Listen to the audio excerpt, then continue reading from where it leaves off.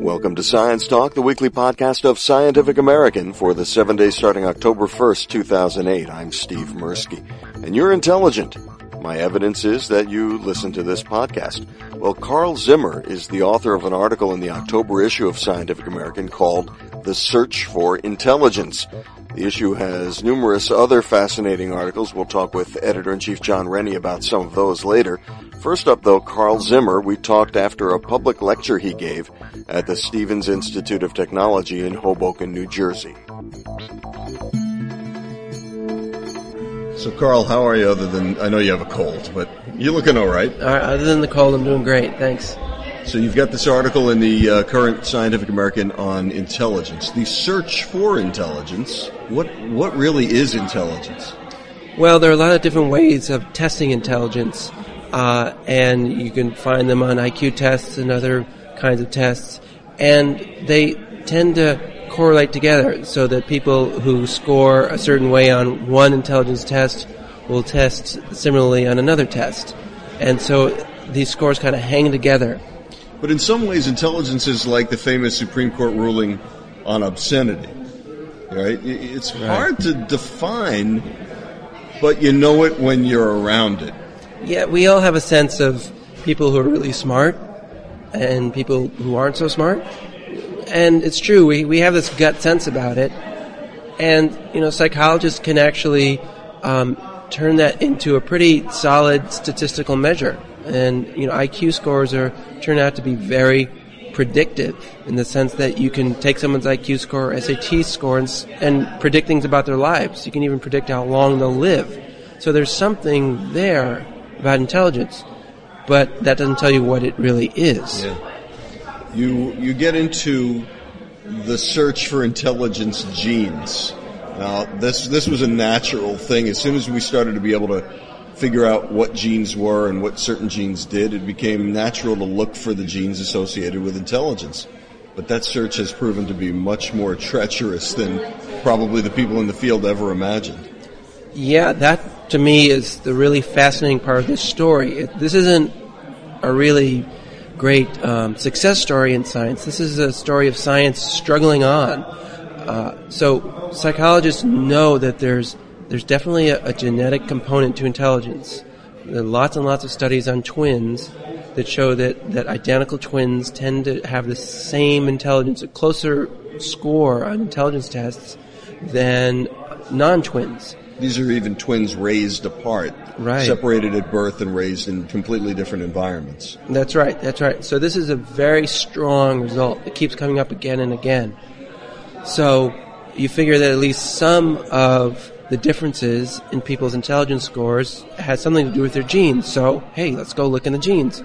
Well, it turns out that scientists are having a really, really hard time finding them. And what that tells us is that there are these genes that influence intelligence, but each particular gene is responsible for a tiny, tiny amount of the variation, like a fraction of 1%. So there are probably hundreds upon hundreds of genes that together produce these differences on intelligence tests.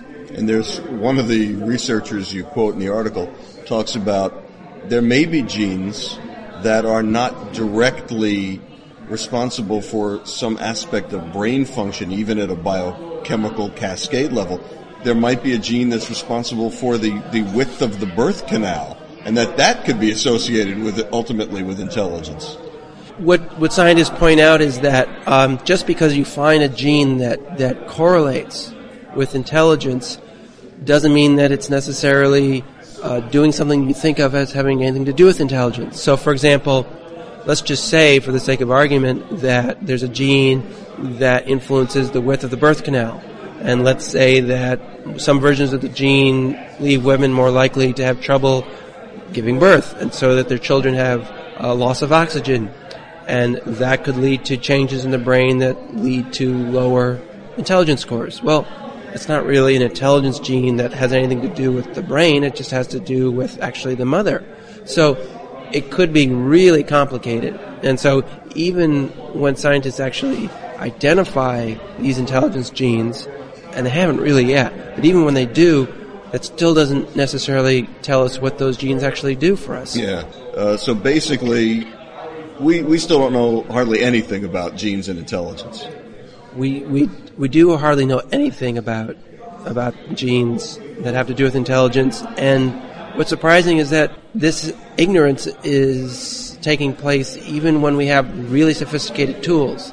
So scientists can now use these so-called gene chips to scan people's DNA for hundreds of thousands of genes and different variants of genes.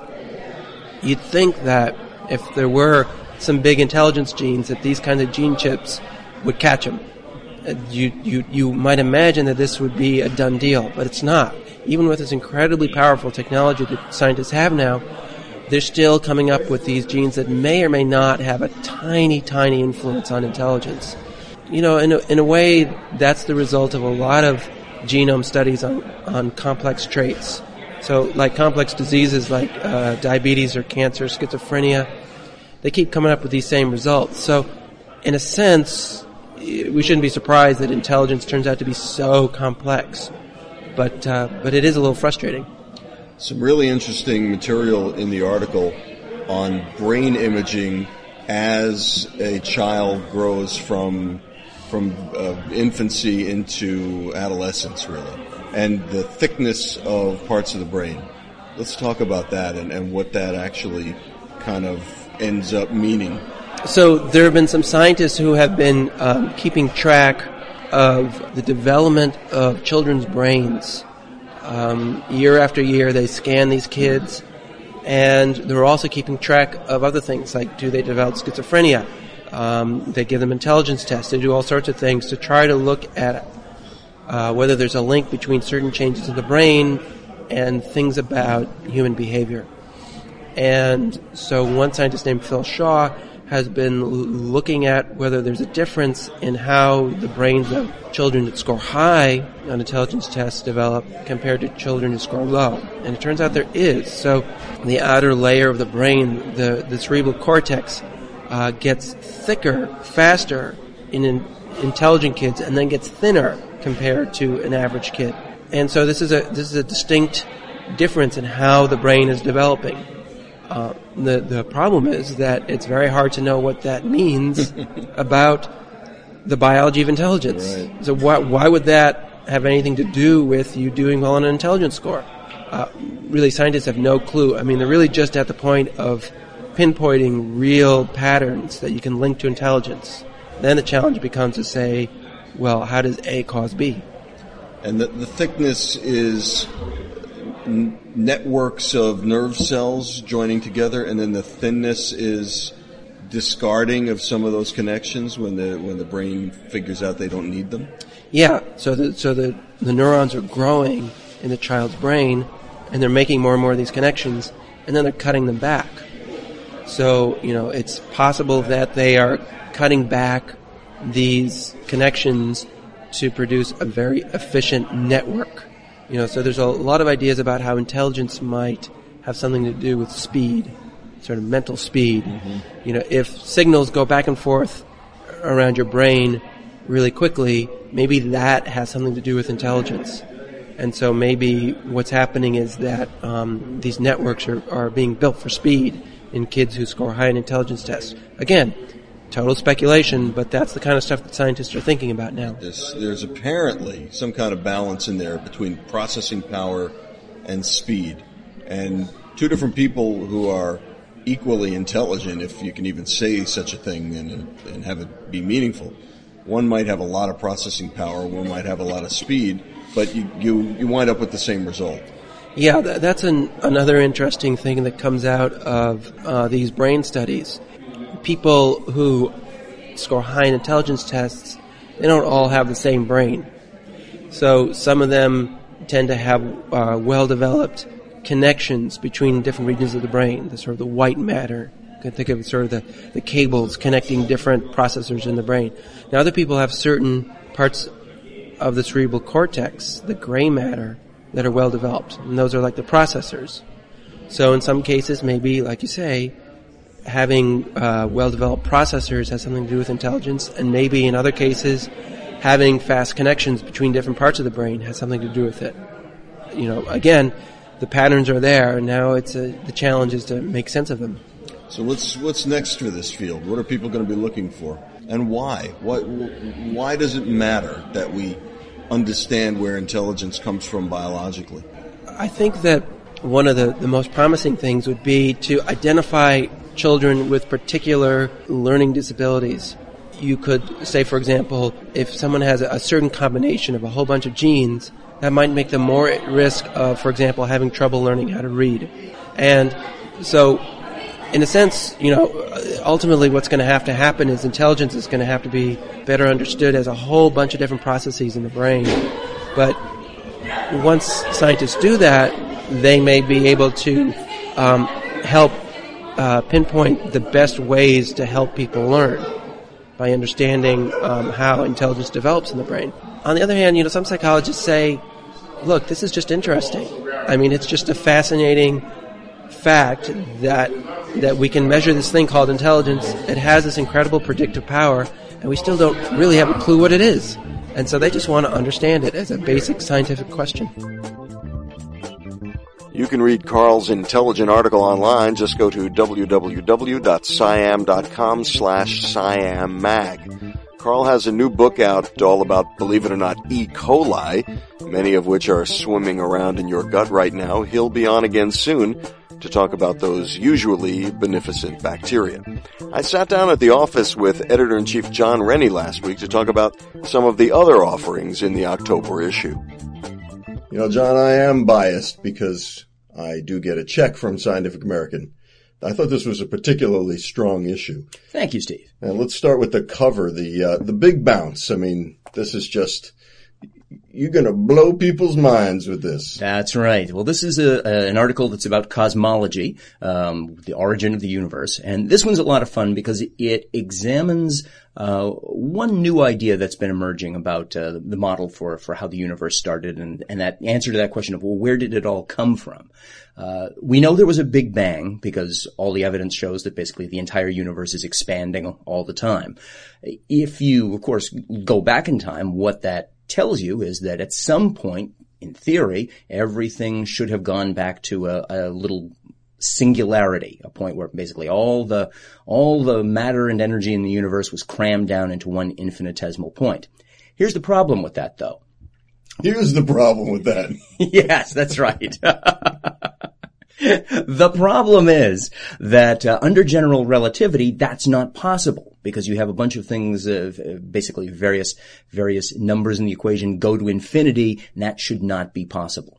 So that's always been a problem. Something has to change that.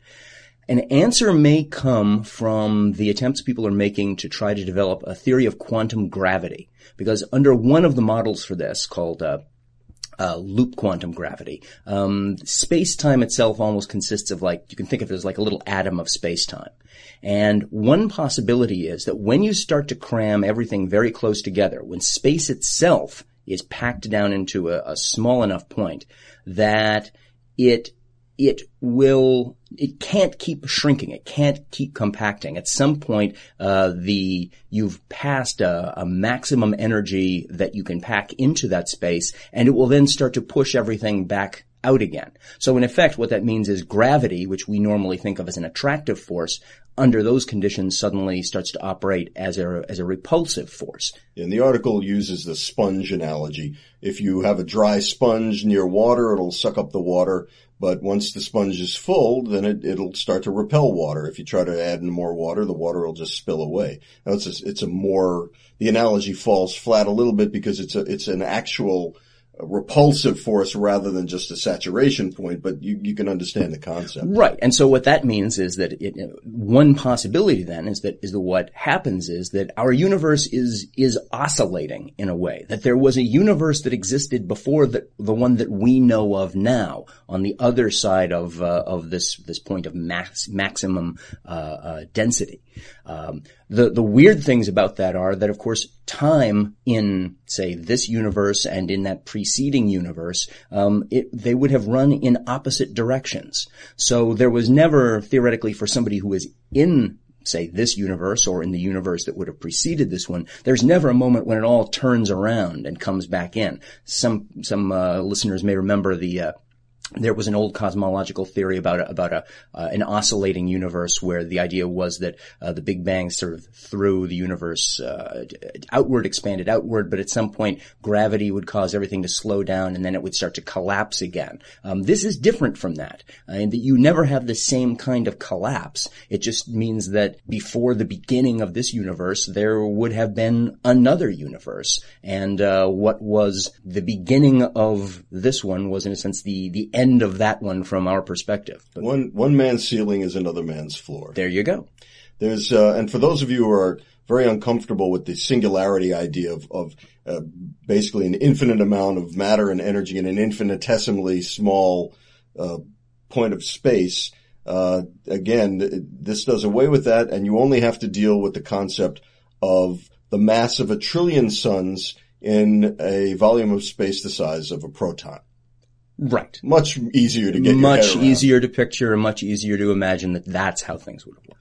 So there's that. Then we have a really interesting article. One of the authors is Tim Berners-Lee, famous webmatician. Well, not usually referred to as the father of the World Wide Web. Father of the World Wide Web, about web science. And this is particularly interesting because the web has sort of come into existence and evolved on its own, but now there are properties of it that are emerging that researchers can actually study to find a science of the web. Right. If you look at the web that we have today, it's kind of a self-assembled structure. I mean, obviously people were putting it together, and there were people who were creating the different elements of that, but nobody designed a lot of the networks that in fact link different people or different devices or different computers to one another. That is something that sort of grew up organically.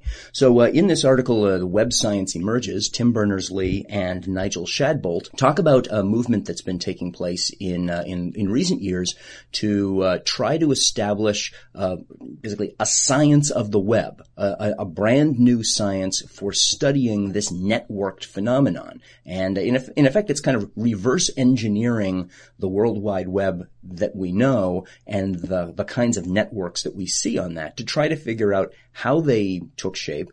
And maybe from that, we can learn what principles involve how networks do grow. And, we might be able to use that sort of thing to be able to develop better systems, for example, being able to create more efficient networks, and that could be very valuable in industry. There may be a lot of practical applications involving protecting privacy, for example, and stopping people from stealing identities. And it should be just an interesting phenomenon. In a sense, it's like any kind of science. You don't know what benefits might come out of it until you start to do it. One of the things the article talks about is that as the web has grown, you might expect it to have grown exponentially, but if you examine the fabric of it, the way nodes connect to other nodes and sites connect to other sites, rather than an exponential growth, it's really a scale-free growth, and I don't think anybody could have expected that. Let's try to explain what that actually means. Yes, scale-free networks are ones in which you can look at them at any scale. You can look at them, say, one little piece or at a larger level of magnification, and the level of complexity stays the same at every one of those levels. It's basically like fractals. There's a scale-free phenomenon for you. It's just it says that there are some kinds of principles at work affecting how a network like this one takes shape, and why it probably really is worthwhile for us to study that. As opposed to an exponential growth where you start with a whole bunch of stuff in the middle and then other things build up around that at a different kind of pace, really. Right. That's right. That's probably what most of us would have naively figured you would see when you would look at the structure of the web and how things grew up, because it seems like things are up online and other things attach themselves and they inspire other things, and you might expect that kind of exponential structure. But in fact, you're getting this scale-free structure. And that says there's something interesting about the way that, in effect, information wants to be organized within networks. And it also says that if a chunk of the web goes down, the rest of the web should still function pretty well. Whereas in an exponential system, if a chunk goes down, you may have a massive failure of some sort that would completely collapse everything. That's right. Obviously, back when they were first constructing the underpinnings of what preceded the web, the old ARPANET, that was one of the structural things that they wanted. They wanted to create a communications network for the military and for researchers that would be potentially impervious to destruction from, say, nuclear attack. It would route itself around any kind of damage to the network. Well, in practice, of course, we've seen that still happens, but it's showing up. That same kind of routing itself around damaged structure behavior occurs even in parts of the web that we wouldn't have expected. Lots of other interesting stuff. We have an article on barcoding life. Right. This is a kind of a really interesting idea. This is a way of trying to identify species. It's been determined that if you look at a particular about 650 base long piece of the DNA from the mitochondria of various animals, that you can find that those all tend to, from species to species, those vary enough that you can basically read that little chunk and get a sense of whether, of what species an organism belongs to. And, that's actually a pretty useful thing to be able to do if you're a biologist and you're faced with the problem of trying to identify, what species you want to assign an organism to. Think of something like a caterpillar. Obviously, caterpillars look very different from the butterflies that they eventually become, and there are lots of different species of butterflies that have caterpillars that look very similar or that look very different. And with something like this kind of barcode technique, it could potentially really simplify this kind of aspect of field biology and clarify some of the kind of evolutionary relationships you would see. Right. In theory, you could have a handheld device like a glucose meter that a diabetic might use, and you just, take a hair off some animal, put it in the device, and you'll get an instant readout based on the analysis of that little DNA section of what species you're looking at. And, take your caterpillar example. That might sound like something that just a woolly-headed field biologist would be interested in. Actually, caterpillars do hundreds of millions of dollars worth of damage to crops and to forests. So this is something that a field biologist might actually find a good use for. Is this caterpillar I'm looking at indicative of an invasion, or is it just a harmless thing? Right. There are a lot of very practical applications for being able to track, for example, which types of mosquitoes are carrying a particular disease. Lots of different applications in medicine and agriculture that come out of this. Now, it's still a somewhat controversial idea among biologists, actually.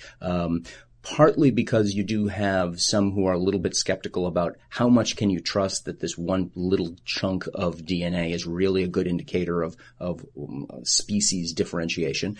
It also works much, much better for animals than it does for plants. Plants have their own complexities about even how you define what constitutes a species in plants. They tend to hybridize much more easily than animals do. But it's, in any case, a useful tool, a useful kind of technique. And this article in the October issue gives you some idea of how it works. Lots of good stuff in the October issue. Tell people, where can they find the October issue of Scientific American? Steve, you can find the October issue on newsstands everywhere. And we're also available in our entirety. That's right. On that World Wide Web we were talking about before. Exactly. You can find the entire issue on www.sciam.com or www.scientificamerican.com. Both will work. Now it's time to play Totally Bogus. Here are 4 science stories. Only 3 are true. See if you know which story is totally bogus. Story 1, NASA's Mars Phoenix lander has spotted snow falling on Mars. Story 2, MBA students were more likely to lie in email than when they wrote using pen and paper. Story 3, the federal government has funded almost $5 million to study bear DNA. That's B-E-A-R DNA. Story 4, researchers have invented a pill that you add to a tank of gas to increase your mileage by 20%. Time's up. Story 1 is true. The Mars lander has indeed seen white flakes falling on the red planet. The snow vaporizes, though, before hitting the ground. The lander was designed for a 3-month mission on the surface. It's still going in its 5th month. Before the lander's power dies, an onboard microphone will be activated to see if there's any sound, such as a voice saying, "I'm going to tell you one last time, there's no standing in the blue zone." Story 2 is true. A study of MBA students found that they lied more in email than when actually writing. Check out the September 29th 60-second Psych podcast for more details. But I will tell you that the experiment tested students who were given money that they then had to split with someone else who they would inform via email or a handwritten note, one or the other. More than 90% of the emailers did lie, but only about 2/3 of handwriters lied about the total sum of money. Perhaps another study is in order to find out why, regardless of the medium, you still had a big majority of MBA candidates lying about money. Story 3 is true. The feds have indeed funded Bear DNA research, BEAR DNA research, to the tune of almost $5 million over the last 5 years, which is way more than the $3 million that John McCain keeps bringing up as an example of wasteful government spending. He did so again in the first debate last week. Actually, however, the money is necessary to study the animals and keep their population healthy in accordance with federal law, not to mention that bears undoubtedly pay for themselves. Lots of people pay lots of money at national parks because they're hoping to get a glimpse of Yogi and Boo Boo. For more info, check out the September 28th article on our website called The Real McCain-Obama Debate Over Bear DNA, unless you're Stephen Colbert. All of which means that story 4 about the pill you add to your gas to up your mileage is, of course, totally bogus. Come on, you've been hearing that one for decades. But what is true is that a researcher at Temple University has created a device that in early testing does appear to boost highway mileage by about 20%. The device produces an electric field near the fuel injector. The field thins out the fuel, which means that the droplets of fuel that get injected into the engine are smaller, which appears to give more efficient and cleaner combustion. The research was published in the American Chemical Society journal Energy and Fuels, which means that other labs will now have the opportunity to replicate and confirm what would appear to be a pretty big deal on the fuel front. Well, that's it for this edition of the Weekly SciAm Podcast. Visit SciAm.com for all the latest science news, discussions, and today's science trivia. For Science Talk, the weekly podcast of Scientific American, I'm Steve Mirsky. Thanks for clicking on us.